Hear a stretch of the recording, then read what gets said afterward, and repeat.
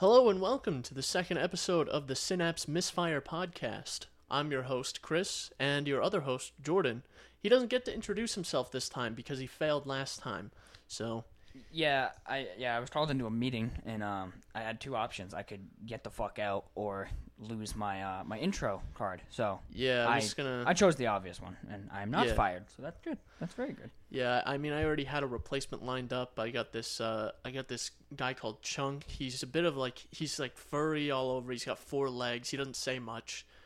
But despite his deformities, I think I could overlook that, and he would make a good co-host. But Jordan agreed to revoke his introduction card, so maybe we'll upgrade hosts eventually. We're friends, by the way. We're actually friends. Yeah, did we mention that in the last episode? And also, if you haven't seen the last episode, go back and watch it. Go and watch it. We recorded it 20 minutes ago. Yeah, keep in mind, that was the first time either of us have done anything, podcasting related. Yeah. With actual equipment that does things. Like real equipment. Like Yeah. we spent like half an hour playing with the effects on our mixer. Yeah. So, any improvements that you can think of, send them in to Synapse Misfire at pm.com, right? .me. .me, my bad. Synapse Misfire at pm.me. Yep. Send in your suggestions, questions. Anything. You can call us shitheads, how much you hate us. Yeah, Think we should exactly. quit, that's fine. Yeah, anything you can think of. Send us death threats at that email. That's not a joke. Send us death threats. I mean, if you do, we'll read them on That's read 'em true. on the I podcast. want something to read. No, but in all seriousness, yeah, send in anything you have. Suggestions, comments, whatever stuff you don't want to put in the comments for some reason. Send it over. Keep in mind, any executable files, things like that, we won't open. Oh, we're not? I already opened 3, though. Oh, damn. Wait, Is is that why my computer caught fire? Damn. Yeah. I thought that was just a power surge. My bad. That'll happen, power surges. Damn. Man. Yeah, anyway. So what are our topics today, Mr. Host, who revoked my damn hosting abilities? We have a few topics, but I'm going to get into something deeply personal to me. I like coffee. I drink a bit of coffee, honestly. Yeah, me a as fair well. bit of coffee. Yep. And recently, I had a 4, 5, 6-year-old Keurig, like the original Keurig, and it just shit the bed. It just had an incident where just one morning it started making half cups of coffee, and That's like half as efficient. yeah, and it took like 5 actual minutes to make the coffee, where it usually spits it out in like a minute and a half, if that, right? So it was time for a new coffee maker. Loaded up the old Amazon machine, bought the fanciest Keurig I could find, simply because it advertised a set of features that I really liked. It had a whole bunch of sizes, 5 if I remember correctly, and it has an iced coffee feature, which I like iced coffee. As do I. And the thing shows up. I'm taking a look at it. Like, this looks good. This is way nicer than the original Keurig.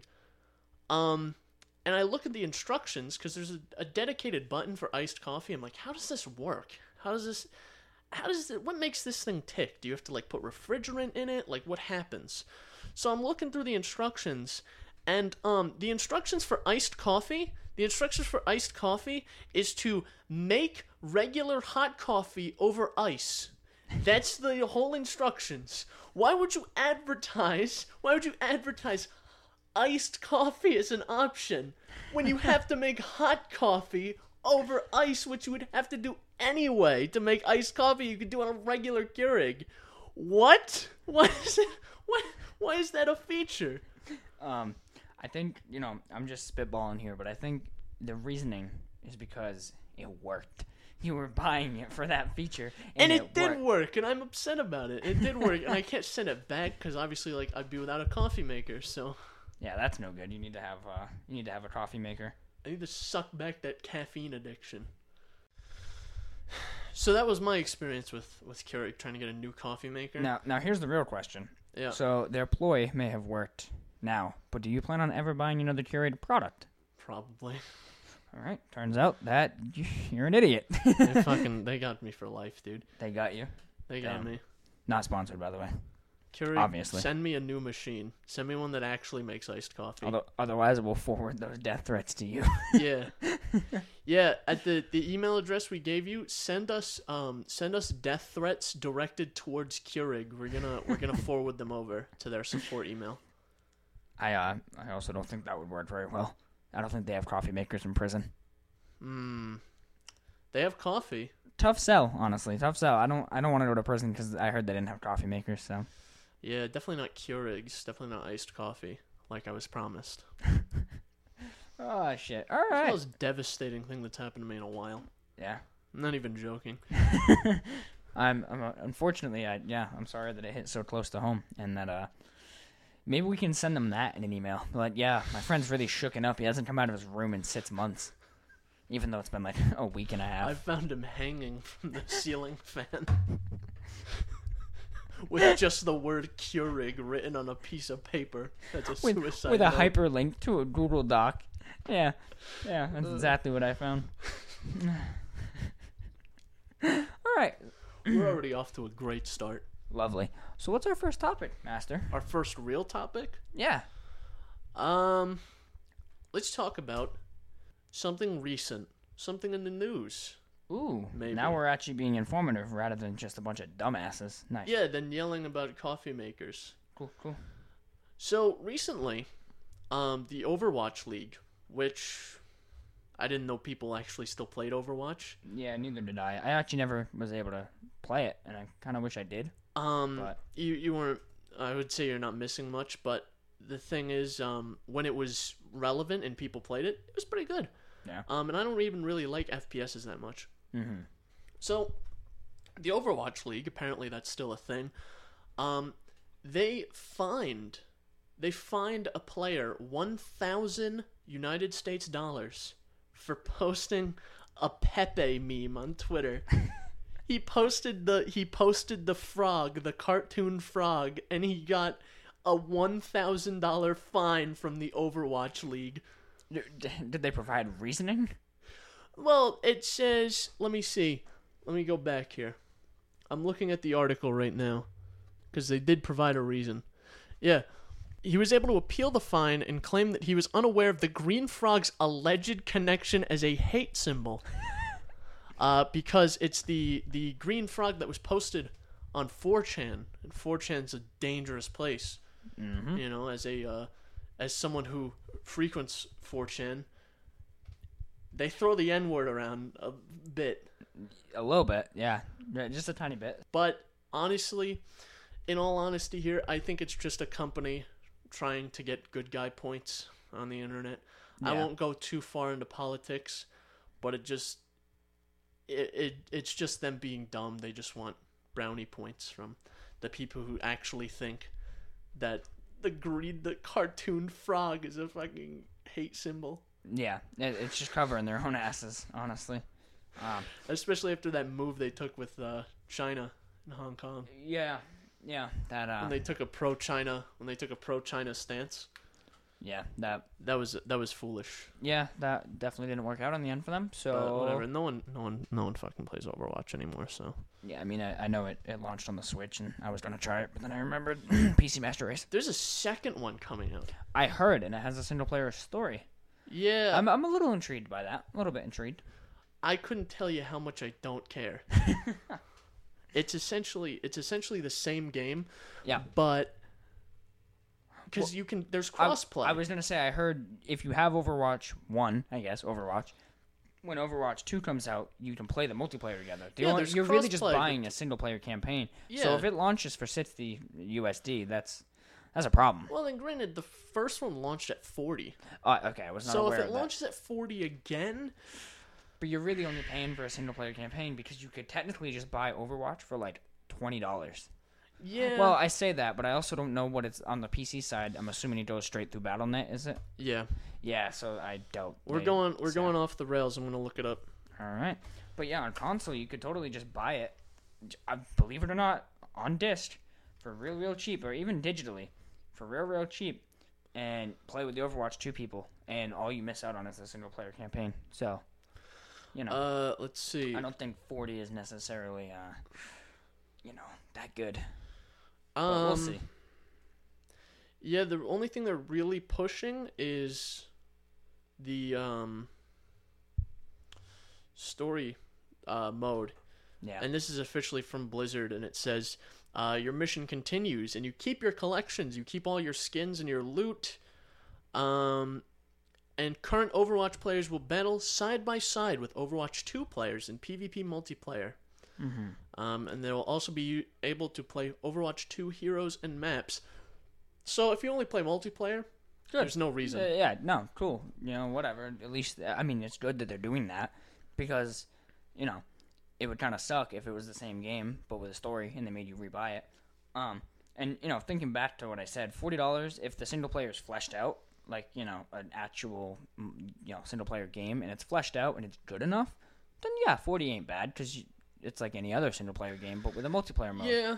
I don't know what appeal the story mode has yet. They haven't showed gameplay or anything. I'm assuming it's Overwatch but story based. Yeah, they have like a really long, complicated, convoluted lore. Yeah. That I don't care enough to learn. Well, that's what I was just going to say was I think really only Overwatch fans, big fans, because there are huge fans out there of the game, and the lore are going to actually give a single shit about the story mode.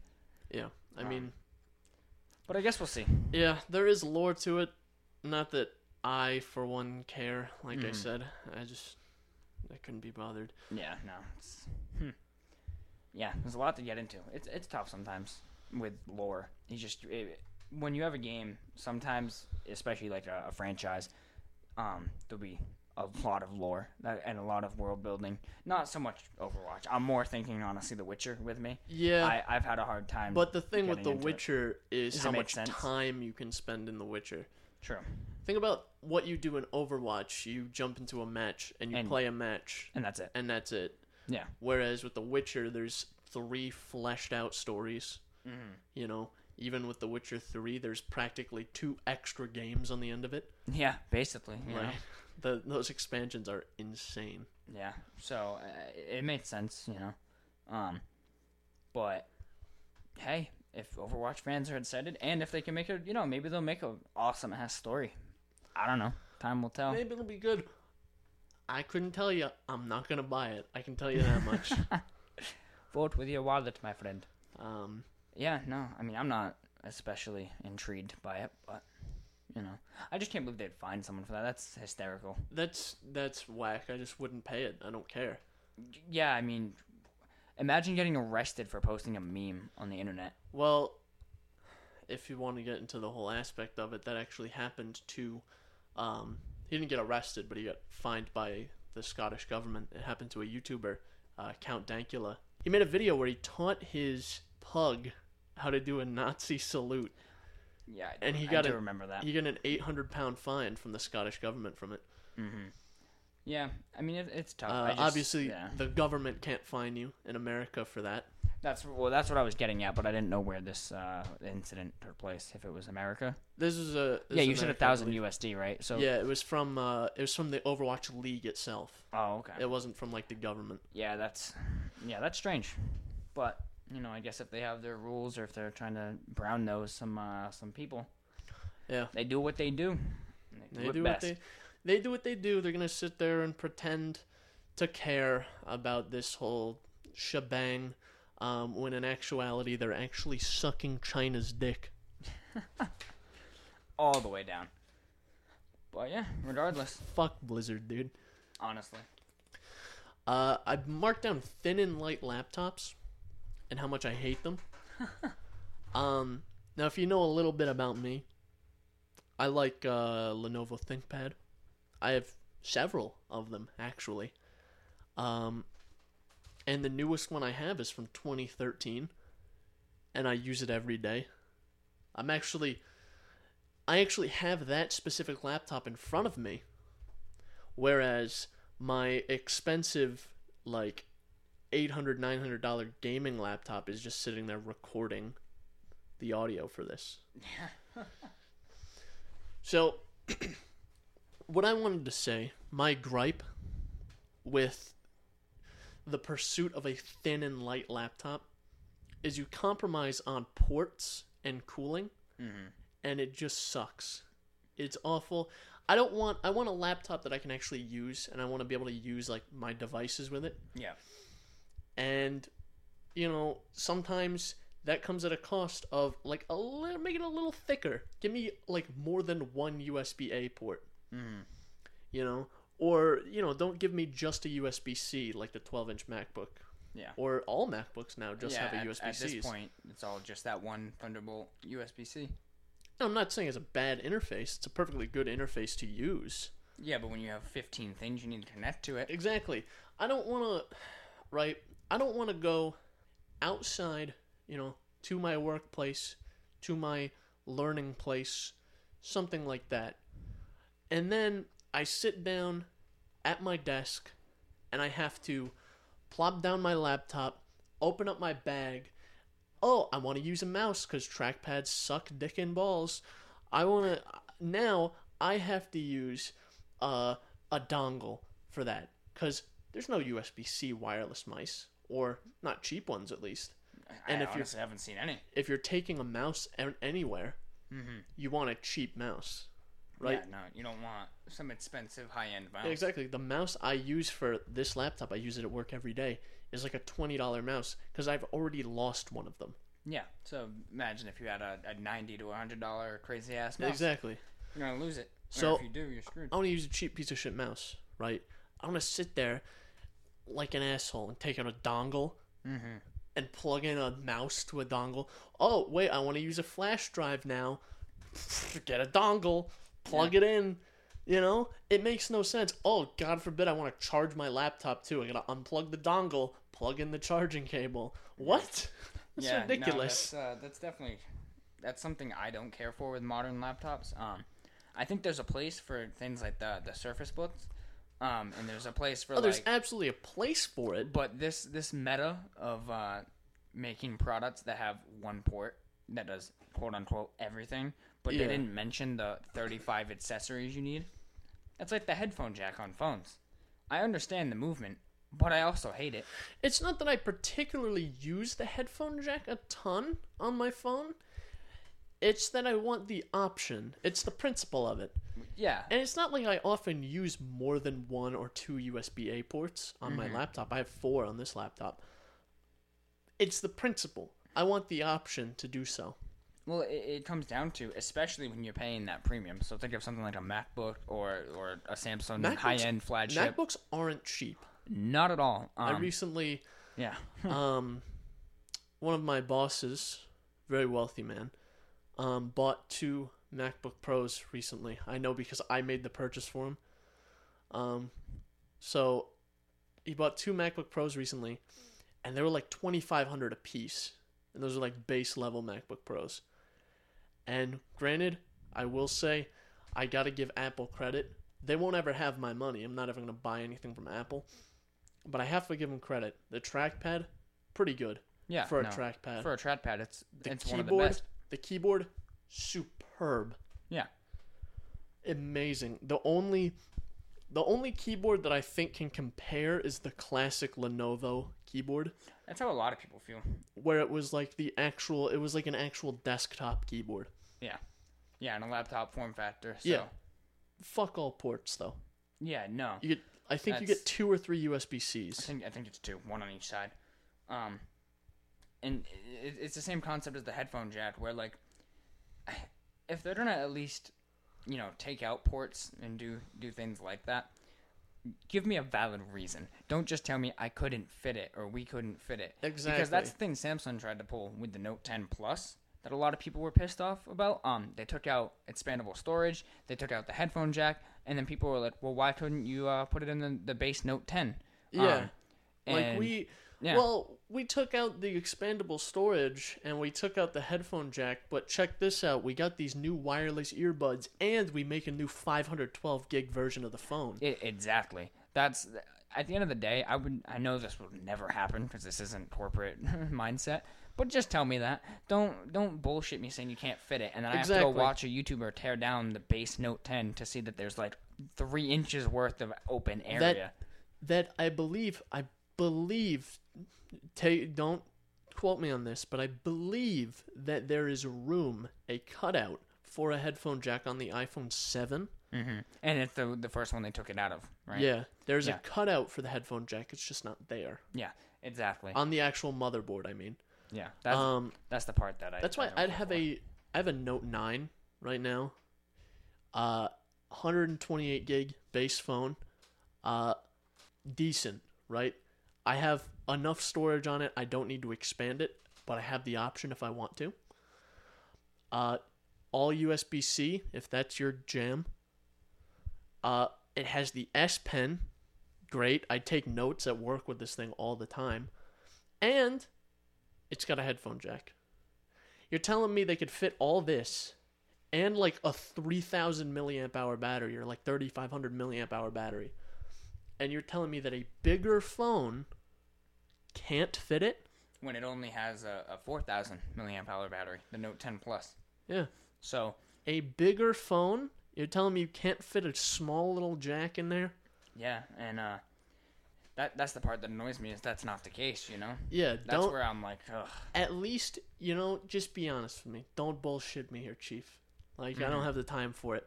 And that's why if I ever need to replace my Note 9, I'm just going to get something cheap. Honestly, I don't need this expensive high-end phone, you know? Yeah, I've come to realize that in recent months as well. Especially you live on your own now. Mm-hmm. I don't, but you have your own expenses that come with that, and you can't be buying a $1,000 smartphone every year. I can't either. I wish they were $1,000 now. The S20 Ultra, $1,400. It's like 15 or something. The Note 20 Plus or whatever Ultra is rumored to be like $1,600 fully spec'd out. Jesus Same Christ. thing with the iPhone 12. I paid $200 less, more rather, than the S20 Ultra for my first vehicle. Yeah. Yeah, I paid like $1,600 or like $1,700 for my first vehicle, and granted, it lasted like a year and a half or like almost 2 years. It's a vehicle. It got me to work. It got me to school while I was still in school. My phone did nothing but watch YouTube and like go on social media. And, yeah, that's the thing. I do practically nothing with my phone, to be honest, to justify having such a high-end phone. Yeah. And that's why if I get a new one, I'm not going to get like a S20 or whatever. Because, 1, no headphone jack. 2, very expensive. Yeah, extremely. And the most intensive thing I do on my phone is like I stream music. Or like I go on Reddit. Mm-hmm. Or something like that. It's dumb shit. I don't do anything. I don't make calls. I have a computer, Yeah. I can do way more on my computer than I can on my phone. I prefer to do things on my computer. And maybe I'm just a boomer, but like I hate doing things on my phone. It's too small keys. I don't like the autocorrect. I don't want to give all my information to the Google. Okay? So instead I just use Chrome on my laptop. Imagine using Chrome in 2020. What do you use then, tough guy? Firefox. It's like free and open source software. Isn't it like the same shit? Look it up. Free and open source software. Do your research. Damn. So, the point I was trying to make is that it's not that I particularly... Well, with a laptop, I use the headphone jack quite a lot. Yeah. Well, it's one of the... I mean, a lot of... Well, yeah, it's just one of the better interfaces because you don't often have necessarily a Bluetooth earbuds around. Yeah, and the thing with a Bluetooth earbud, it has a battery. Mm-hmm. So, like, not if, when it dies, you got your backups, right? I got the same pair of earbuds that I got with my Note 9. Great earbuds. Yeah, I did. Yep. I put some fancy foam tips on them. Great earbuds. A little section of the braiding of the cable, that's cut out. I don't know why. I forgot what I did with it. Tried to eat it. Something like that. But I use them a lot. Because no matter what desktop operating system you're using, and I shouldn't say that, at least on Windows and Linux, Bluetooth pairing isn't Sucks. the greatest. Yeah, no, it's on not. Linux, it's a bit better, as with most things, but on Windows, it's awful. Yeah, no, it's certainly not enjoyable. I can't get it to work through the settings menu ever. I have to go into control panel. Really? Huh. And that's a common theme with me. Like, I hate using the Windows 10 settings menu. Yeah, you have to use control panel instead. Yeah, we're going to come back to Windows 10. I want to bump that to the next slot. All right. Because that's a topic for its own discussion. For a little later. We're talking about laptops now. In case you didn't know.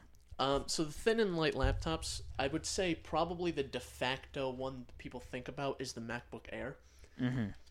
Which pulls off the light aspect incredibly well. Oh, absolutely. And the thin. It's very thin, very light. It has about 10 watts of cooling capacity for a chip it's an ultrabook processor, so it's not going to be super high power. It's not going to be like a 105 watt, desktop unit, CPU, but it's going to spike to like 20, 25 watts, and it has like 10 watts of cooling. Yeah. And so you're in the negative there. Yeah. And Linus Tech Tips, you may have heard of him. He did a video about it. He's slightly smaller than us. He did a video about it where him and one of those other schmucks, because I only know him and Anthony, because I like Anthony. He's my favorite LTT host. That's Anthony. If you ever hear this, I love you. For his sake, I hope he doesn't hear this. So anyway, Linus Tech Tips, he did a video about it, the MacBook Air, where he and one of his goons took it apart, and they took the cooler off, and it was making like practically no thermal contact. Real? Was that the one you showed me that day where it was like off to the side? Yeah, well, the fan not on the actual heatsink. There's no heat pipes connecting it. It's just a fan off to the side. Yeah, it was Alex that showed me that one. And so bad. Fan's just off to the side. No thought put into it at all. Right? Secondly, they took the actual cooler block off, which again, no fan, no heat pipe, nothing. And it was made in such a way that it wasn't making good thermal contact with the die of the CPU. Yeah.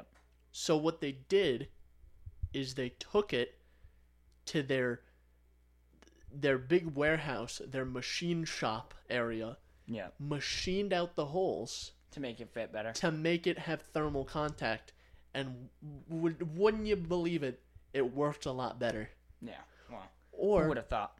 Even what they did as well is they took that interface, that block, and they put a thermal pad on it, so it was thermally conducting to the actual aluminum chassis of the MacBook Air, and it was way better. So I don't see. And Linus also brought up a good point, which I agree with here, is where he said that they're intentionally making their Intel cooling solutions shitty so that when they introduce the Apple Silicon, it looks so good. Yeah. By comparison, because an ARM-based CPU uses, 5, 10 watts, maybe? Yeah. Like, I have a Raspberry Pi that has an ARM-based CPU. And I have a little teeny tiny heatsink on it, and it sits, and no fan, anything, it'll sit at 55 degrees. Yeah. You put a fan on it, it sits at 35. Yeah. So that's a good point. I didn't know about that part with Linus. That's a great observation as to the reasoning. Yeah, that's all credit to him for that observation. But yeah, it makes sense. That's ridiculous when you actually think about it. In the grand scheme of things. I think the move to ARM is good in a way, but bad in a way. Yeah, I'm not too familiar. I don't want to strike too far off topic just yet, but we'll add that on because we're gonna tack that onto the list. That'll be coming up, so just be ready for that. So back to laptops. That's what we were talking about. What I noticed as well is there's a lot of people copying the missteps that Apple makes. Like the new Dell XPS. And the Dell XPS series is like the laptop to think about. There's like the old ThinkPad series, and like if you want a new high-end laptop, the Dell XPS series is usually the way to go. Right? And the new Dell XPS is like, you get one USB-A, and you get two USB-Cs. Granted, they're Thunderbolt, but, you know, and you can plug in an eGPU. But if you're playing games, since it's so thin, there's no cooling capacity, so you're not going to get... throttling the whole Yeah, time. you're not going to get good performance out of your brand new i7 or i9 out of an $1,800 laptop. Why do I have to make a compromise and buy a new dongle for an $1,800 laptop?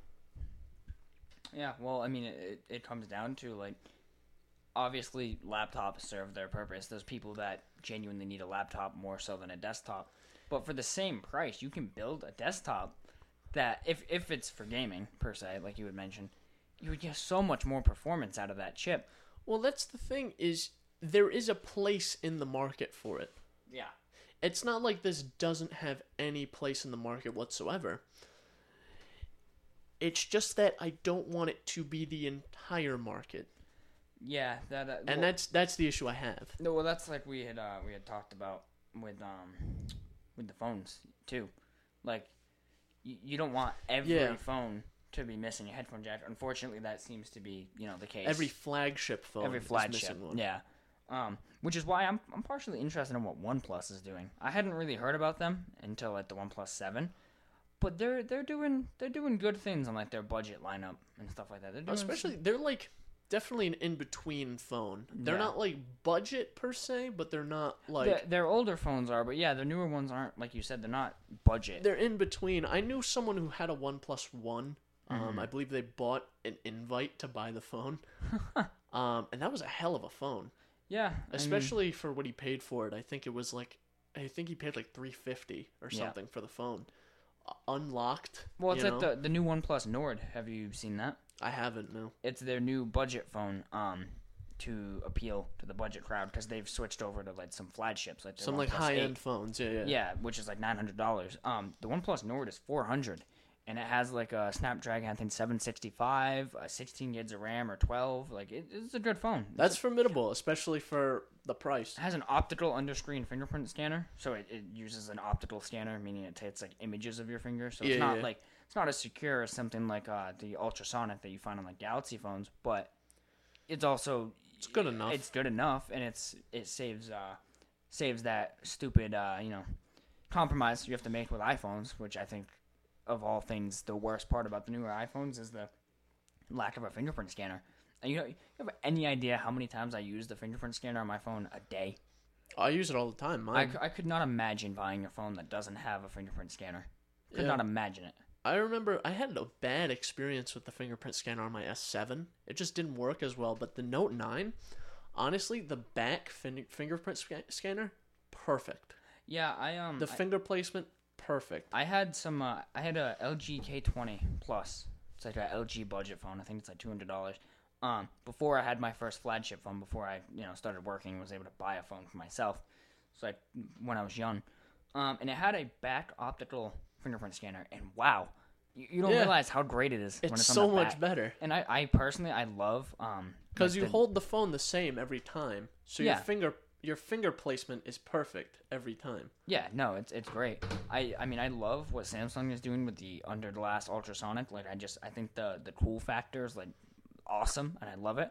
But I think there's nothing wrong with a back glass or just back panel fingerprint scanner. They're freaking awesome. Or even some of the phones have the power button fingerprint scanner. Those are interesting. I've never really had the opportunity to try one, but they're pretty interesting. I think that might be another. Would be the same kind of meme as the what the laptop fingerprint scanners would have. Yeah. Where it's like it's a smaller area of your finger that it's scanning. Yeah. Which, all things considered, is maybe a little less secure. I don't know. I don't know. But it's faster and a bit better. Yeah, I don't know like the science behind it, but I'm sure it's less secure than a full-on fingerprint scan.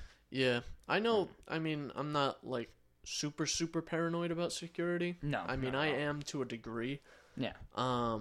I'm more concerned with online security, more so than physical device security. Yeah. I don't expect anybody to really get a hold honestly, of my phone. Honestly, and I've seen some guys who are like really paranoid about security say that their phone is almost a disposable, where someone can walk off with your phone. How often do you not have your phone in your pocket? Unless it's in my hand or charging, I always do. So unless it's in your home charging, or in my it's car in your when hand, I'm driving charging, or in my hand, then it's in your pocket. Yeah. So how is someone? Unless someone's, and as we say that, it's on the table on the side table. Of us. But it's also just us, and it's within eyesight. So. Exactly. How often are you leaving your phone somewhere?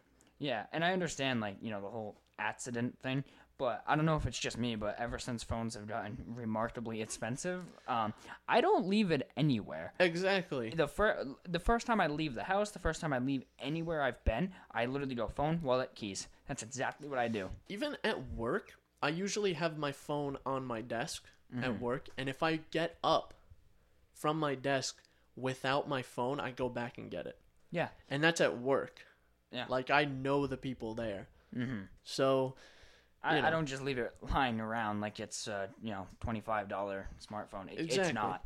I paid $1,100 for my phone. If you think I'm gonna just leave that sitting on a table, easily accessible to other people, you're crazy. That ain't gonna happen. So one of the topics we brought up earlier, Apple Silicon. They're going ARM based. I think it's interesting for like a MacBook Air, like a toy, Yeah. You don't get a MacBook Air to do work. No. Well. You get to do heavy CPU intensive work. You get a MacBook Air to say you have a MacBook. True. Or like for basic spreadsheeting and shit like that. Like very minimalist, use case. If you want to get actual work done, you get a real Mac. You get like a Mac Pro, or you get an iMac, or you get a MacBook Pro if you need something on the go. Yeah. And those are considerably more money. I think those are going to stay Intel.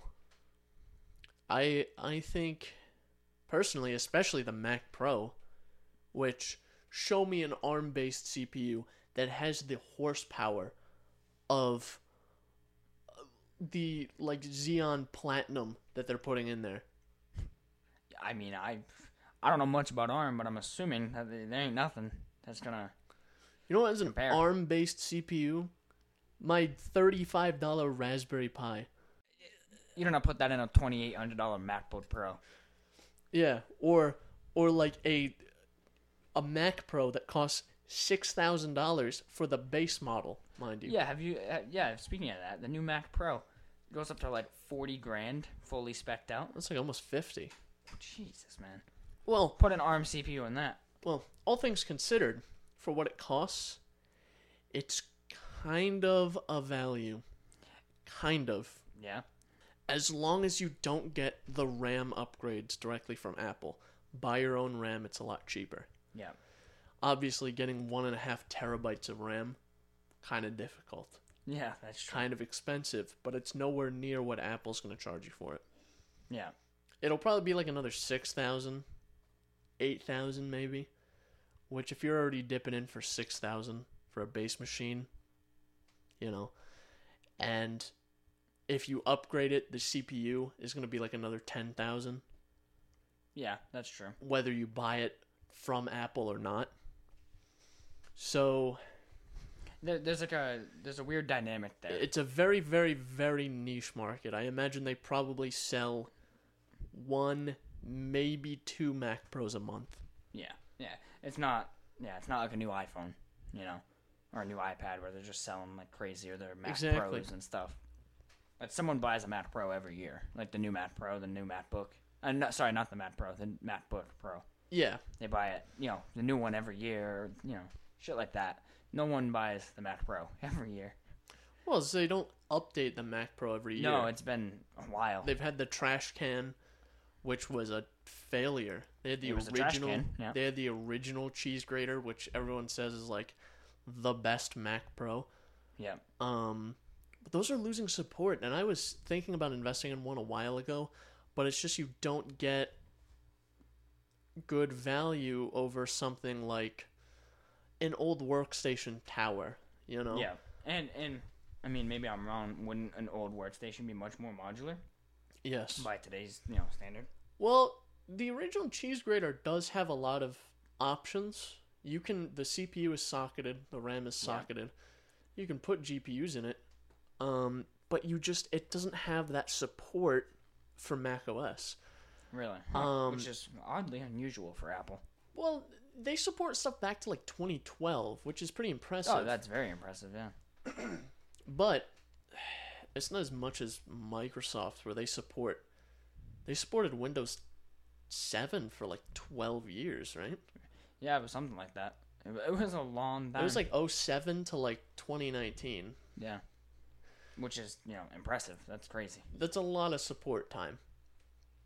But still, in 8 years of support, that's impressive. But it just, because the newest cheese graters are from like 2010, 2011 maybe, and they don't have that support for, what's the new Mac OS? Big Sur? But yeah. I don't know if that's out yet or if it's still Catalina. Yeah.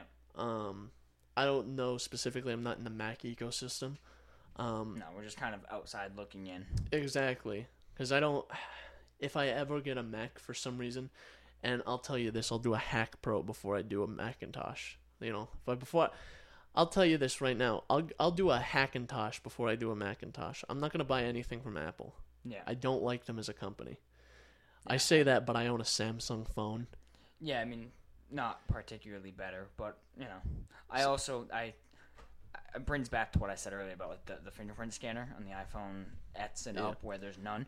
At least, like, for the most part, in my opinion, the essential features I need out of a smartphone, they're all in the new Samsung phones. They take out certain bullshit, like the headphone jack, but yeah, I can still get everything I could get done with the new phone. Sometimes with Apple, I just feel like they take out shit that really it should be there. Well, and that's the thing is Samsung, I can also kind of get behind, is they offer parts and service for their phones. True. You can get it repaired. Where I can go into probably legitimately like one of the dingiest places on earth, walk in, talk to some foreign guy, and get a new screen on my phone for cheap and quick too. It'll take 15 minutes. You have to go to like an Apple repair center, like an Apple store, to get your iPhone repaired. Getting your iPhone repaired can be the biggest pain in the ass ever. It's like if you get your iPhone, if you replace the screen yourself and it's not a genuine Apple screen, which you can get them, there's actually a big market for refurbished screens where they take smashed ones, they replace the glass on the front, and they sell that, so it's a genuine Apple part technically, because the glass obviously isn't part of the part. Yeah, yeah. It's not registered essentially. Yeah, so the screen, it's a genuine Apple serial number that it reads.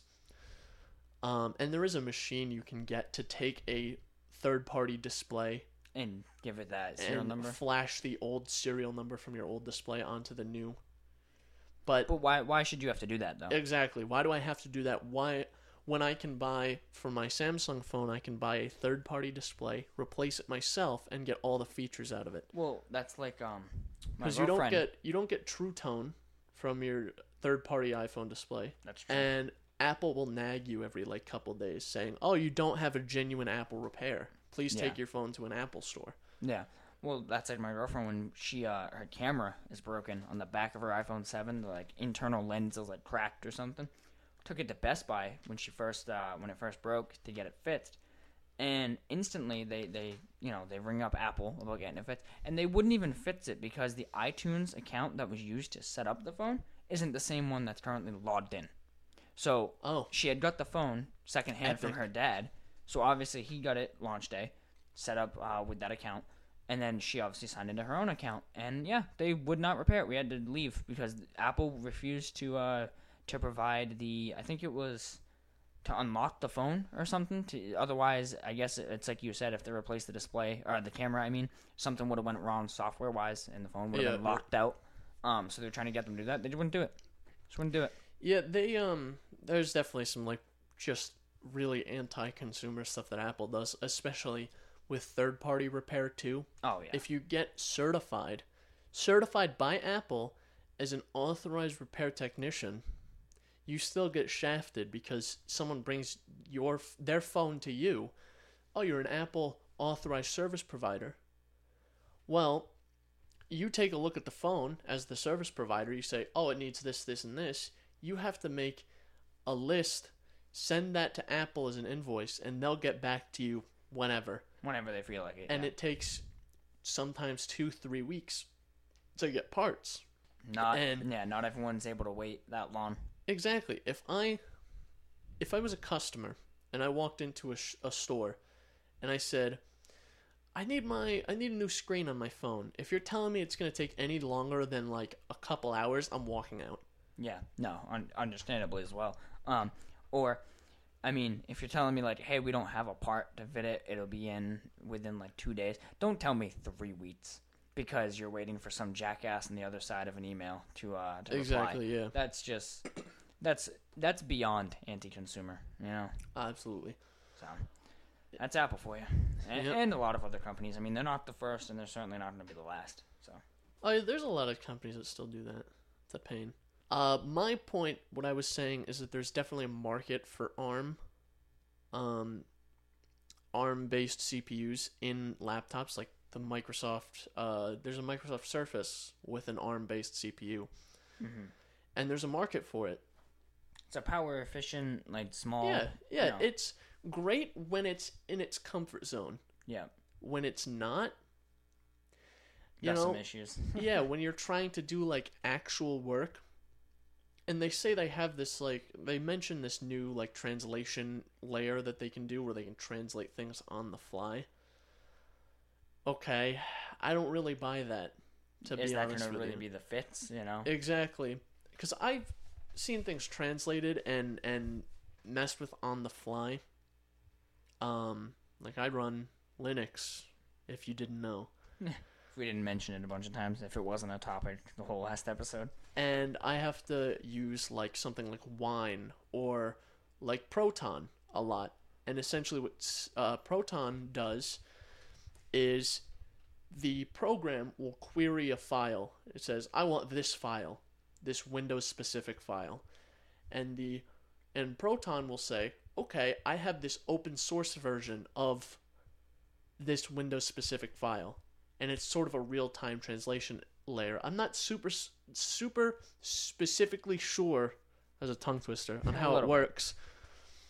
And I believe that's how it works, basically. I imagine it probably caches some files that you use frequently, so it's not real-time, and I imagine that's how Apple's will do it too. Yeah, as a way of, kind of creating that sensation, essentially. But I have a very good CPU. Like, really? Ryzen 9's alright? Yeah? Decent? Yeah, it's decent. It's alright.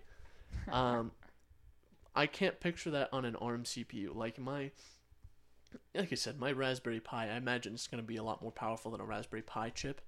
Well, yeah, I'd sure hope so. But my Raspberry Pi, it has trouble playing videos at like 1080p on YouTube. Yeah, I've seen a lot of people talk about that with the Raspberry Pis. YouTube. But I imagine it's probably going to be something closer to like an iPad chip. Yeah, like a mobile processor. It's very formidable. Yeah. My thing is, like, why would they make... I understand why they would make their own silicon, whether they would make their own chips. However, why would they do that when they have the option of, like, the iPad Pro? They're already marketing that as a laptop, which I think is stupid, but... Yeah, that's worse than the whole thin and light thing. Well, yeah. Well, it's because you're not getting a... Let me spec this out right now, because it's ridiculously expensive. Because I think it's great if it doesn't start at what it starts at. The iPad Pro starts at $800. Wow. It's a lot of money. And you get an 11-inch display. So smaller than like a MacBook because they have the 12-inch MacBook, right? Mm-hmm. This is for $800. You get a 11-inch display, 128 gigs of storage, no cellular capability, just Wi-Fi. You can engrave it if you want. That's pretty cool. What is that? Another $1,200? No, that one's free. You can engrave it. That's impressive. I'm surprised about that. I had to get some iPads ordered for work, and we had our company name engraved onto the back. That's cool. So if they get lost. That's actually genuinely cool. But if you want a good display, 12.9 inch, hell of a display. Yeah. That starts at $1,000. Oh, you want some real storage? What would you say is an acceptable storage for like a light laptop? You're doing web browsing, things like that. 256. 256. That's $1,100. Okay. For that, but that's just the tablet. Yeah. Did we mention the like $100 keyboard? Oh, you're naive. It's more than that. Is it really? I know the old one was. Oh, I might be thinking of the Surface actually. There's the Magic Keyboard. I heard that's garbage, right? Is the Magic? No, the Magic Keyboard's a really cool one. The Magic Keyboard's the really good one. Yeah. So you want to get a keyboard with your new tablet computer? That's another $300. That pains me. Present me another keyboard that costs $300. I can't think of one, genuinely. I can't think of one. However, I do know that I'm pretty sure there's some mechanical ones. I know they exist. High-end gaming ones. But keep in mind, high-end gaming computers. I know there's a Razer keyboard with, it's basically fiber optic. It uses light instead of a normal membrane press, a button. That's less than that. There's the only thing I'm thinking of that's close is that wireless Logitech keyboard. I was gonna get it, but it's really expensive. It's $250. It's a wireless, mechanical, full-sized Logitech keyboard, and it's $250. Yeah. Wireless and mechanical. You know, you don't get any mechanical switches, and you barely get a trackpad. Yeah. To be honest with you, I'm looking at this keyboard. Trackpad's like 2 inches. Yeah, it's not a great layout, to be honest with you. No, it's not. It just seems like the keys would be way too small. Yeah, you know what's funny? I have a folding keyboard that I use for typing that I think I would enjoy better. I feel like I've used that one a couple times. I just haven't gotten my bearings with it. But I feel like if I did, that one would be pretty good. Yeah. But that also costs $50, not $300, and that's also folding. Yeah. It's a tri-folding keyboard with Bluetooth, and it can literally switch between 3 devices at once. But wait. You get a USB-C pass-through port. Just one, so you can either charge or use a real device. Oh, nice. I'm glad. See, this is why I love Apple. They're great company. They make content. If you're looking for a laptop and you're going to spend $1,100 anyway, don't get an iPad Pro. Yeah. I'll tell you this right now. This is my advice for you. This one's free. Don't get an iPad Pro. Hey, quick question. What's a computer? I'm leaving. I'm quitting the show. That's it. All right, now I'm going to complain. Yeah, he tends to do that a lot, if you haven't seen the running theme. That was actually the entire last segment was me complaining. And it continues. So I'm going to complain more. So as is typical with a Linux user, I have to complain about Windows. Well, yeah, you have a quota, right? You have to meet like a quota. Exactly. Yeah, I have to complain about Windows at least a little bit. Yeah, I thought that was part of initiation for Linux. Actually, yeah, like when you go to the Arch forums, or when you go to download Arch, you can't just download it. You actually have to go into this big, like round, dark room, and it's filled with like several hooded figures, black cloaks over their face, and you have to sign a contract in your blood that you have to complain about Windows or Mac OS, depending on what you're switching from, to whomever you meet. Yeah, and if you don't... And I signed that blood oath, so I can't not do it now. Yeah, I mean... So, I get to complain now. All right. buckle in. Now, I have a deeper experience with Windows than most people do. Simply because I mentioned this in the last episode. I work an IT job. And believe it or not, Windows pretty popular. People use it. I didn't know that. I thought they would go for bankrupt. No, it's only got like 90% of the desktop market share. All right, it's not that popular, but it's pretty popular. A little bit. So I do like a lot of admin stuff on Windows, and how is an operating system that costs money, one, gonna feed me advertisements, and two, why is it so difficult to add devices to my Windows install? This isn't a cheap operating system, mind you. No, I mean, Home is $100. Yeah, and I have to use Windows 10 Pro because that has... Windows 10 Home doesn't have domain support. Mm-hmm. Windows 10 Pro does. So I have to use Windows 10 Pro because we use a domain. We use Active Directory at work. That's like $250 for a license. Something like that. It's pricey. Why is it that it takes me like 8 tries to add a printer? They're just trying to waste your time. That's all. I have to go in and then give it 6 months. If that. It just decides to break itself.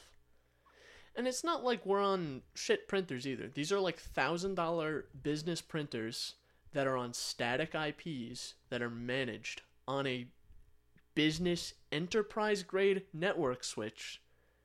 Very high fidelity.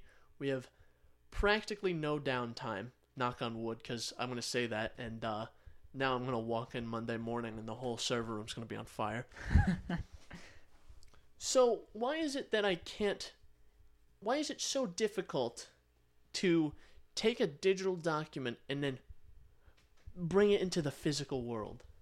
Why is it technology that's existed for so many years, it's so difficult for it to work? Yeah. Especially on Windows. Oh, yeah. Well, almost exclusively. Have you ever tried to use... I know you use Windows. Yeah, Windows 10 Home. Have you ever tried to use the settings app for anything? Sometimes for Bluetooth devices. Yeah, that's not fun. Yeah, isn't it awful?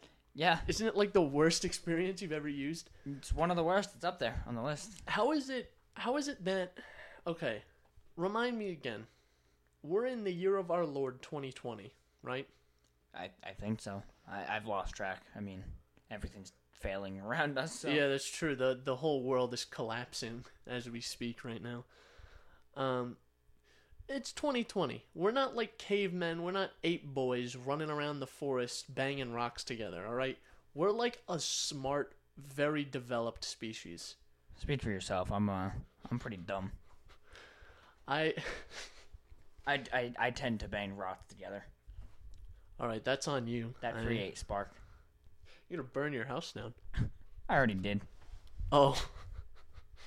So why is it in 2020 that it takes me several tries to add a Bluetooth device? Why is it that I have to open this settings app that is probably... It's supposed to be more user-friendly, but it's probably the least intuitive thing I've ever used. Yeah, it's up there. The control... Why do I have to open the control panel? Do you want the control panel to stay or not? Give me an option here. Do you want me to use the settings app? Fine, I'll play your game. I'll use the settings app. Do you want me to use control panel? I don't know. Tell me. Yeah, well, I mean... Because there's certain things I have to go into the control panel to do. Yeah. I usually have to go to the control panel to uninstall anything. To uninstall stuff. It's a lot of programs just don't include an uninstall executable. And then sometimes the uninstall executable doesn't do anything. Yeah. So you have to go in a control panel to add and remove programs. I think you can do that in settings. Yeah, you can go into settings and it has all your apps, but most of my apps aren't even there. Most of them aren't even there, or it freezes. When I hit uninstall, it just freezes. Yeah. The settings app is awful. Yeah, no. Even trying to add printers, you can't... It's difficult to add printers by IP. That's normally how I add printers. It's incredibly difficult to add a printer by the IP address, which should be the simplest way of adding a printer. It's like a direct connection. Like, exactly. That it takes me, I don't know, not 30 seconds if I'm lucky. Takes me not 30 seconds to do it through control panel. Yeah, I don't know why it's so bad. I mean, I think of like the Bluetooth device adding. Look at Android and it's iOS. awful. I can even that's not that great, and I can get anything I need done with Bluetooth. But it works. But it works in like almost every single time. Do you know how many problems I've had trying to connect my Bluetooth earbuds on Windows? Oh yeah, no, it's ridiculous. And because if you connect it to a different device, sometimes it connects back to your laptop. As that was my experience with it with my laptop. And then sometimes it just doesn't. You have to remove the device, uninstall the device, and re-add it, repair it to your laptop. Why? Why is that not an issue with my phone? Yeah. Why is that not an issue with my Linux boxes? And I'm not saying Linux Bluetooth is perfect either. It has its issues. But it works. Yeah. It's just a menu. I just click the menu, click the device. And it has a little bit of difficulty because I use GPU pass-through on a VM. So if I pass through my Bluetooth adapter, it doesn't... You have to unpair the device and pair it again, but that's different. That's a different reason. That's not OS-based. That's just simply the rig, right? The way you have it hooked up. And there's probably something weird going on when it's trying to connect because it's connecting to the same Bluetooth adapter in a different operating system, virtualized on top of an operating system. Yeah, that's so true. It doesn't like it as much. Like my keyboard has issues too. Like if I shut down the VM, the keyboard will stop working. I have to replug it in. Yeah. Stuff like that. Things like that. But I don't use my Windows 10 VM too much. Yeah. Well, that's just, that's part of what comes with it. Yeah. And for the maybe 10,000 people out of, every computer user who uses this technology, you know the struggle. Yeah. I'm trying actually... we talked about Linus Tech Tips earlier. I'm going to bring him up again. He recently did a sponsored spot about Shadow PC, which is essentially the same idea, virtualized Windows, but it's on a network and has a lot of quality of life things that you would expect to work fine on, like if you were running it on bare metal, and it doesn't have as many quirks as something like a kernel-based virtual machine would have. But so I'm thinking about that to outsource my gaming to. Not all of my gaming, because a lot of stuff works fine under Linux, but my Windows gaming, so like Red Dead 2, Modern Warfare, those are probably the only two games I'll play on PC, or I have to play on PC. Yeah. You can get Red Dead 2 to work on Linux. Not well. Yeah, no, not well at all. It hardly worked on Windows for a while. Which is odd because GTA 5 works fine on Linux. Mm-hmm. Like ProtonDB it gave it like a gold or platinum. So I don't know what the deal with Red Dead is. Yeah, that's something altogether. Maybe it has something to do with the amount of time the game's been out. I don't know. It's something. But weird. But if I can outsource my gaming to that, it's like $14.99 a month or something, and you rent a machine, which that's pretty cool as a service if it works. Yeah, if it works well enough. I mean, that's a very interesting way of going about it. But when they actually get back to me and I actually get my account going, I'll talk about it more in depth, because I'm always kind of sketched out by looking into something that was a sponsor spot. Yeah. Because obviously Linus was paid money to speak about this product. So how much of that was Linus and how much of that was the money? Yeah, I mean, that's what it comes down to with anything sponsored or any product sponsored, so. So that's why I only got the monthly thing. It's cheaper if you get it yearly, but. Yeah, but you gotta see how it is first, so. Yeah, but I will let you guys know, because I am not paid, right?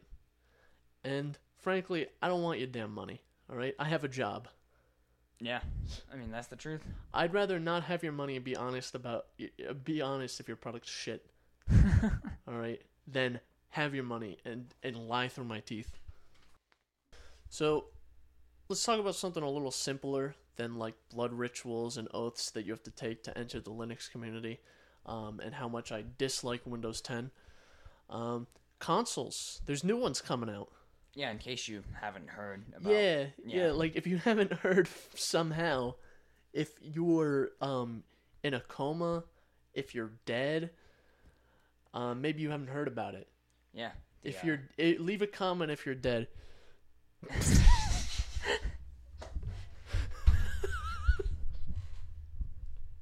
So the new consoles, I don't really care about the Series X, to be honest with you. Yeah, I mean, in my opinion, from what I've seen, heard, read, there's a lot less exciting things happening on that end. It's not as interesting to me. Like, it just seems like... It's interesting in the sense that it has better hardware, and it's probably going to be better spec'd than the PS5. Yeah, I mean, from on paper, it seems like it's the superior powerhouse. But do I give a shit? Yeah, exactly. There's nothing interesting to drag me in the Xbox direction. Yeah. And I'm not a big console gamer either. Yeah, no. I personally have always just, like, since the PS3, gotten the PlayStation simply for the exclusives, because especially with the last gen, well, it's the current gen, I guess, the PS4, you know, you have your exclusives on there, and, like, Horizon Zero Dawn is coming out in a few days, but as for, like, their other exclusives, there's nothing else on PC, but I can play Halo on my PC. Exactly, and it's, I mean, honestly, like I said, I'm not a big console gamer. The only reason I would get a console is for the exclusives. Yeah. There's nothing on the Xbox that really drags me in. No, even like the one, like I said, Halo, and the one other thing about it that the other exclusive I like, Forza, that's on PC as well, and it looks twice as good. I mean, arguably, it looks really good on PC. So, yeah. I mean, I'm more interested in the PC side when it comes to the Xbox because, you know, like I said, their exclusives mostly are on PC. Well, because it owns, you know, it's owned by Microsoft, and obviously they're going to port their exclusives to Windows. Yeah. Because they're trying to push Windows as like a gaming thing too. Yeah, Windows, yeah. Which is smart, especially because I would venture to guess 98% of people who play video games on a computer play on Windows. So yeah, but yeah. As for the PlayStation, I mean, like you said, the Xbox is more powerful, but the PlayStation, they have the SSD, and even the design choice. I know a lot of people are like, oh, the new consoles look like shit. The PlayStation looks like a stupid ass binder. The Xbox looks like this weird, like literal box. But design speaking, the PlayStation looks like it looks different. It's something. That's kind of a stupid argument to make that it doesn't look good. Because let's flip back through the last few generations of console, right? Xbox One original, black brick. PS4 original, black brick. It was a little skewed. Yeah. Right? Someone sat on it. Right? Rhombus, you know? Yeah. Let's go back. PS3, it's got a little curve on it. Little fatty boy. Yeah, it's dummy thick. Xbox 360, it's a box. Black brick. White, actually. 360 launched. Original white. Yeah, originally white. I had the black one because I got in late. No, I think that was the Xbox 360 S, or whatever the hell they called it. Yeah, the Xbox 360 doesn't red ring this time. Yeah, right. Works as expected 3 months after purchase. The Xbox 360 W for works. Yeah. W for we didn't fuck it up this time.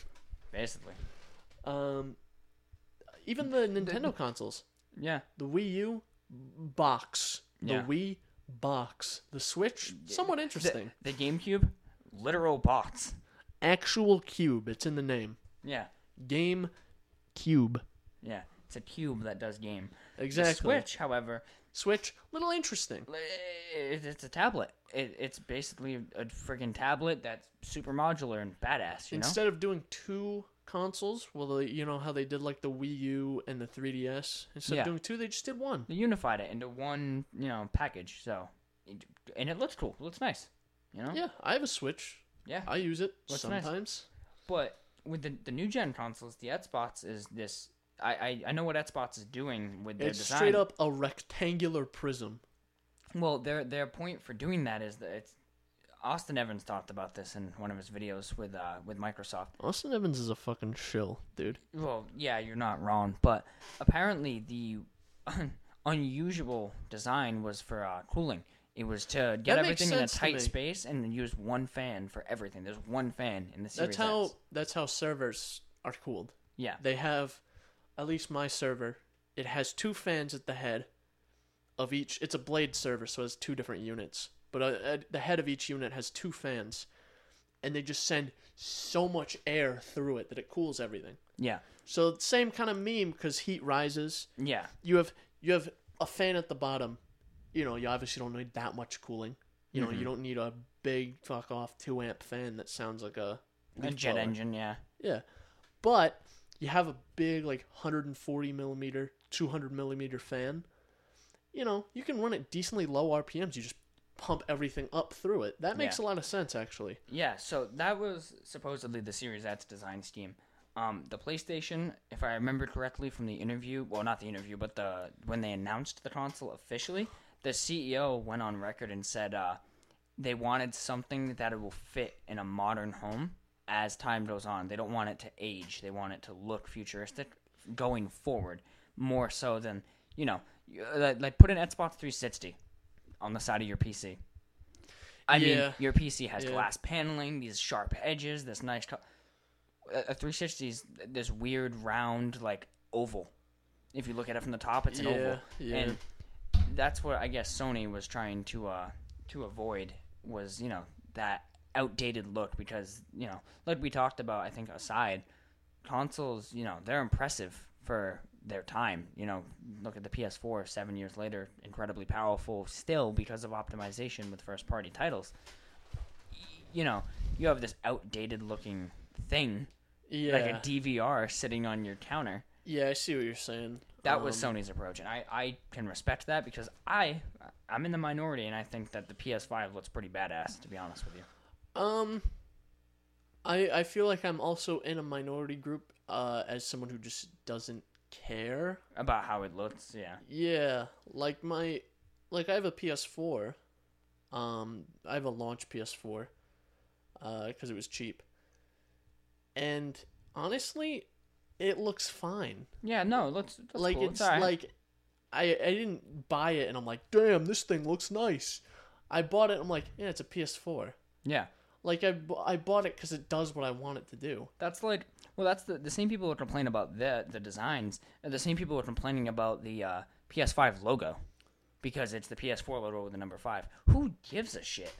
Isn't that like what all the PlayStation logos have been? They've been like slightly different. Like the PS4 is like a genuine P and an S, but the other one was like their own take on a letter P, and like they did little minute changes. And like the PS2 had that P and S all as like one line that continued. But do I give a shit? Yeah, do I care? Really? You know what I want? I want to play the new Spider-Man Miles Morales at maxed out settings on the PS5. You know, whatever they decide to make maxed out, because I know they're going to have graphical options with the next-gen consoles. Yeah. And that's all I give a shit about. I don't care that the PS5 logo is the PS4 logo with the number 5. Yeah, that chronologically made sense to me, that it would be that. Yeah, okay. Think about this. You hit the power button on your PlayStation. That's the only time you're going to see the logo, is the power up screen. Yeah, and maybe, yeah, honestly. I was going to say maybe the controller, but even the controller uses that old school PS2, like PS one-line symbol as the PlayStation logo. The only time you're going to see PS5 is on the game box cases and literally when you boot up that console. And even, like, things that are meant to be, like, a centerpiece, as it were, like my gaming rig. It's not that I don't care what it looks like, it's that I don't care as much as some people do. Yeah. Like, obviously I got a nice case, and I made it look as pretty as I could. Yeah. But it's not like this big, like, extravagant, RGB-laden thing. Yeah. Right? I'm not trying to build a 16-year-old's Honda Civic. I'm trying to build a machine that's going to work and do what I want it to. Yeah, incredibly powerful, incredibly fast. And I think that's kind of where I appreciate the approach Sony's taking, where I feel like they're going more so for incredibly fast. Like, I know they both have crazy SSDs, but like, have you seen the demos of Spider-Man for the PS4? running, like the load times running on the PS5. Yeah, it's like nothing. It goes from like 18 seconds of load time to 0.8. Yeah, I think it's 0.08. It's incredibly fast. It's faster than anything. Yeah, that's where the technology is going to be, I think. Yeah. And the controller.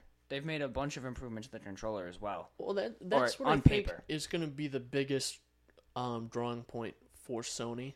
It's going to be the exclusives, and it always has been. Yeah. But other than the exclusives, because that's probably the biggest factor that people take into account when buying a console. Yeah, I know it's the one thing that always makes me get a PlayStation for sure. Is the exclusives. The exclusives are way better. Yeah. And even if they're not better, once again, I can get the other ones on my PC. So now I have both ends of the spectrum, and I'm good. Yeah. So, but I think that SSD is going to sway a lot of people.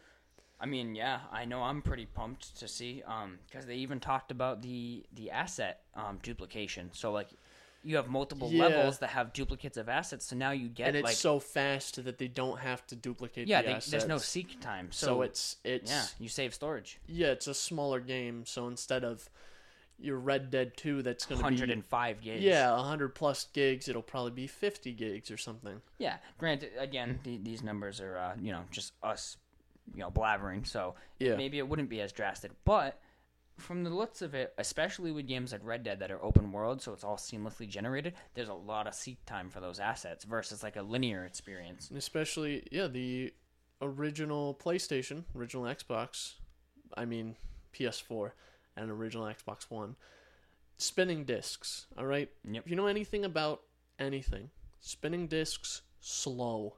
Slow as hell. Bad. Even the fastest spinning disc. I haven't booted from a spinning disc in a long time. And I don't miss those days because it took 2 minutes for my PC to boot up. Yep, I remember being there. Especially then you get your older hard drive that would start to wear out faster than an SSD. Or if you vibrate the thing, Yeah. If for some reason something happens where the hard drive gets out of whack, you are screwed.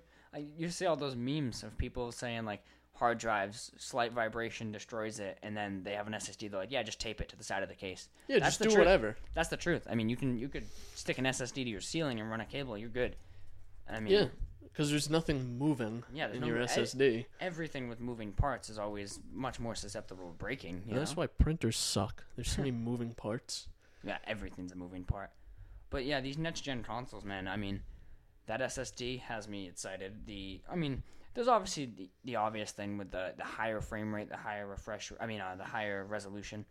That's all fine and dandy. I plan on sticking with 1440p 144 monitor. So if the PS4 can give me the 1440 120 like it supposedly will with certain things, yeah, I'm fine with that. That's cool. That's nice to be able to play, the exclusives that I have no other choice where to play them at a nice refresh rate. But I think the swaying point is the load times. Oh, absolutely. It's incredible. How fast it is. It's absolutely incredible. I think so, especially because for comparable performance on PC, you're looking at probably at least $2,500 in SSDs. Oh, yeah, for sure. Because you need multiple. Yeah. Yeah, and that's the thing. And I think it's 825 gigs or 865 gigs for the PS4 5, and then the Series X is a 1 terabyte. And I also heard that the Series X uses memory cards that you buy. When the PS5 is an NVMe. I think they're both NVMe's, but the Xbox has those proprietary. Yeah, you can get literally a memory card. But it's not 200 meg. It's 1 terabyte. Yeah, I'm not a huge fan of that. Personally, as thinking about it from a consumer point of view, think about who owns consoles. That's a good point. As soon as you said consumer point of view, I kind of got where you were going with that. A console owner is much more likely to want to just plug and play. Slide a thing in and bam, I have more storage. He doesn't want to go through opening up his console, putting in a new drive, as simple as it may be, putting in a new drive, formatting it. It's a whole thing, and now you have your new drive. Yeah, my thought process, before you said that was, I would like where I can buy an actual NVMe drive and just put it in, more so than these super expensive proprietary I mean, I say super expensive, but there hasn't been like any prices. Maybe but if I'm they just took assuming. that proprietary interface and just made it like an empty shell you can put an NVMe drive into. Yeah. Something like, or a 2.5-inch SSD. Yeah. Something like that I think would be a good thing to sell, because then you get a little modularity. Yeah. If you want to, when you have the money, you can get one of those Sabrent 8 terabyte SSDs and put it in there. I think it's tough too. Specifically, I haven't heard much about the SSD other than that there's memory cards for the Series S. But with the PS5, that custom controller, that's on the SSD, correct? Like that control module. I believe so. I think that's where there might be a slight problem on the Sony side of things. You're not going to get that full. You don't get that full impact. I mean, don't get me wrong. I use an NVMe boot drive, and that's absolutely freaking amazing. But compared to what they're, touting it as for the PS5, I don't think it's going to be necessarily the best to just swap out that proprietary SSD they have with your own, 1 terabyte NVMe or 2 terabyte NVMe.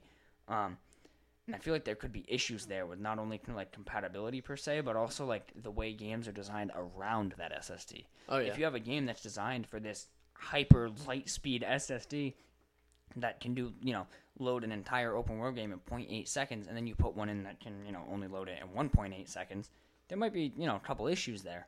How that will affect it, I don't know, but I'm not sure. Yeah, I imagine you're probably going to run into issues with that where you might get more pop-in, or just textures might just not load because it doesn't have that special controller chip on it. So, I mean, unless Sony starts selling proprietary NVMEs at larger capacities, which I could see being a possibility, but then it goes back to what you said. What consumer besides, not what consumer, but how many consumers are going to want to pop open their new $500-$600 console, pop in a new SSD?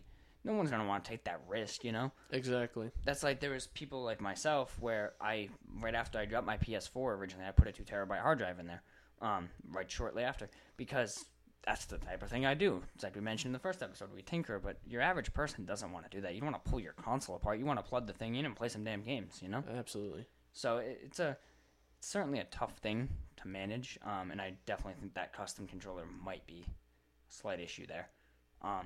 Especially because that custom controller, it's on the SSD for that SSD.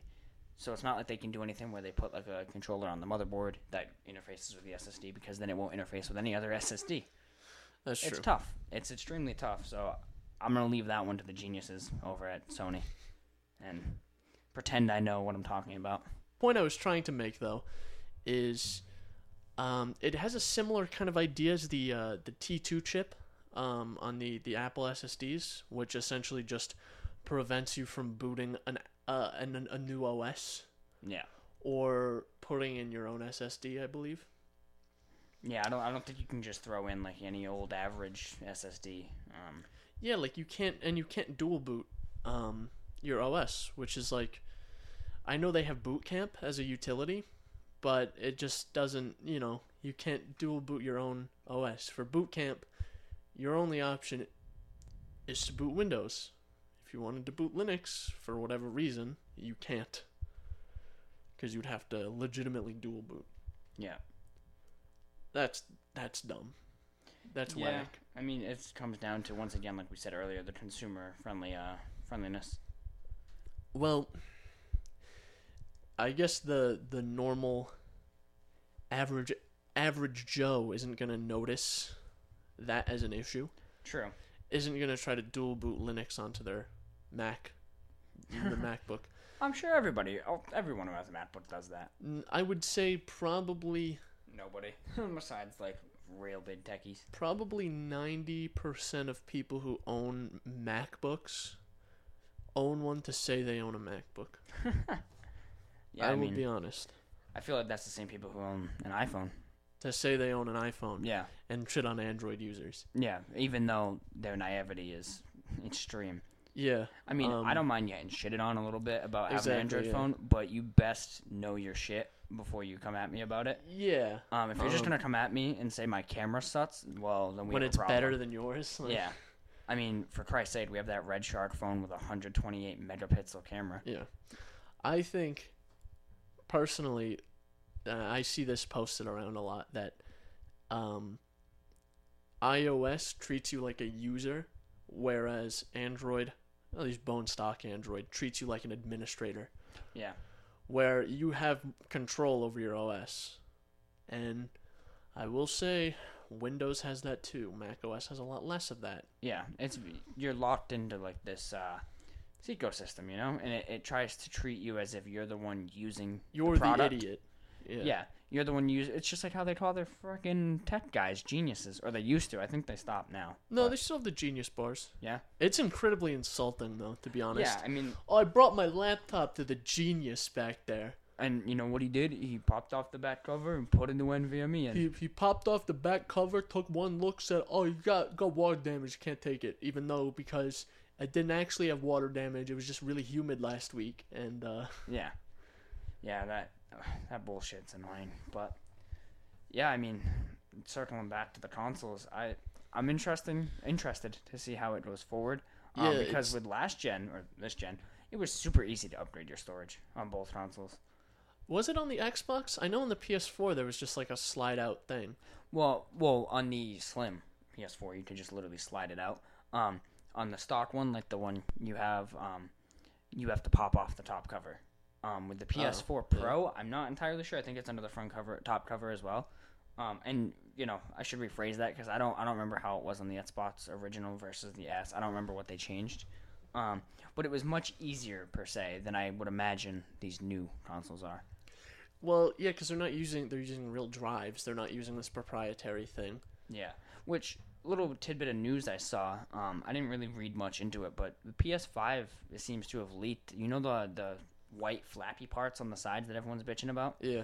Apparently, there's a leak stating that those come off and you can customize them. Oh, that's pretty cool. So, like, you could spray paint it. They just, like, pop off, like, with clips, and you just spray paint them, do whatever you want, or you might even be able to buy custom ones. Oh, that would be cool for guys who really like debrand. Yeah. Like their skins. You just slap a skin on that boy. Yeah. And call it a day. That would be certainly cool, I would say. I know people did that with, like, last-gen consoles. They'd, you know, customize it, but that required you to pull the whole thing apart. Well, yeah, you have to pull the panels off to actually get to them. Yeah, this seems like they just might slide off and then pop right off. So that's pretty cool. That would be cool. So, you know, that'd be nice. At least a little bit of customization. Yeah, because you're always limited when you buy into something, you know, that's meant to be limited for the sake of usability. You know, what I think, talking about consoles, I think about this a lot, is why isn't there a company, there might be, but like why isn't there a big company that just makes like kit PCs, you know? Why isn't there a company that puts all their parts together in a box and sends them to you free to build? Yeah, and gives you like instructions, maybe has like kind of a custom motherboard so it's a little simpler. Yeah. Why doesn't that exist? Yeah, that's a good point. That would be certainly something to think about. That'd be a cool thing. Hey, any entrepreneurs out there? I'll only charge you 10% for the.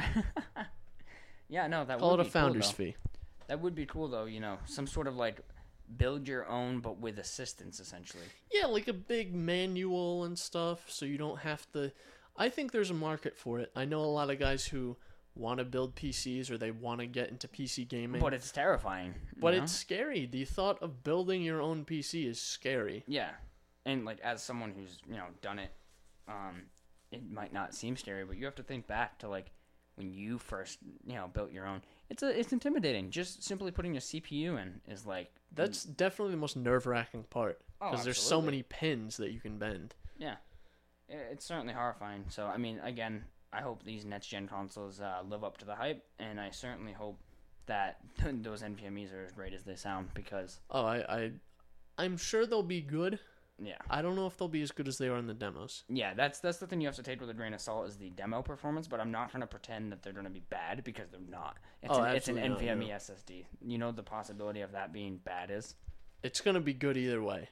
NVMe's fast. Very fast. Fast. So... I guess time will tell. I hope so. All right. So, on that note, we rounded off with the consoles. We talked about Windows. We talked about Apple Silicon. We talked about coffee makers. I think that's gonna do this episode. Like I said last time, we're gonna shoot for like an hour and a half. You know, might be a little shy, might be a little long, depending on how it goes. If you have any suggestions, any comments, criticisms, things you want us to go over, something like that, shoot us an email at synapsemisfire@pm.me. Spelled just like the YouTube channel. It'll be in the description if I remember. synapsemisfire@pm.me. It'll go directly to either one of us. We'll either respond on the show or as an email. Or both. There you go. Look at, see, we told you we were friends. Yeah. See? It's like we're finishing each other's... Sandwiches? Yeah. See, I was hoping you were going there. See, there you go. All right. Anyway, that's our bit. Yeah, if you made it this far, thanks for listening. Yeah, and thanks for... hope we're doing a good job, so... I think it's been pretty good so far. Yeah. But we'll see. Obviously, you'll let us know.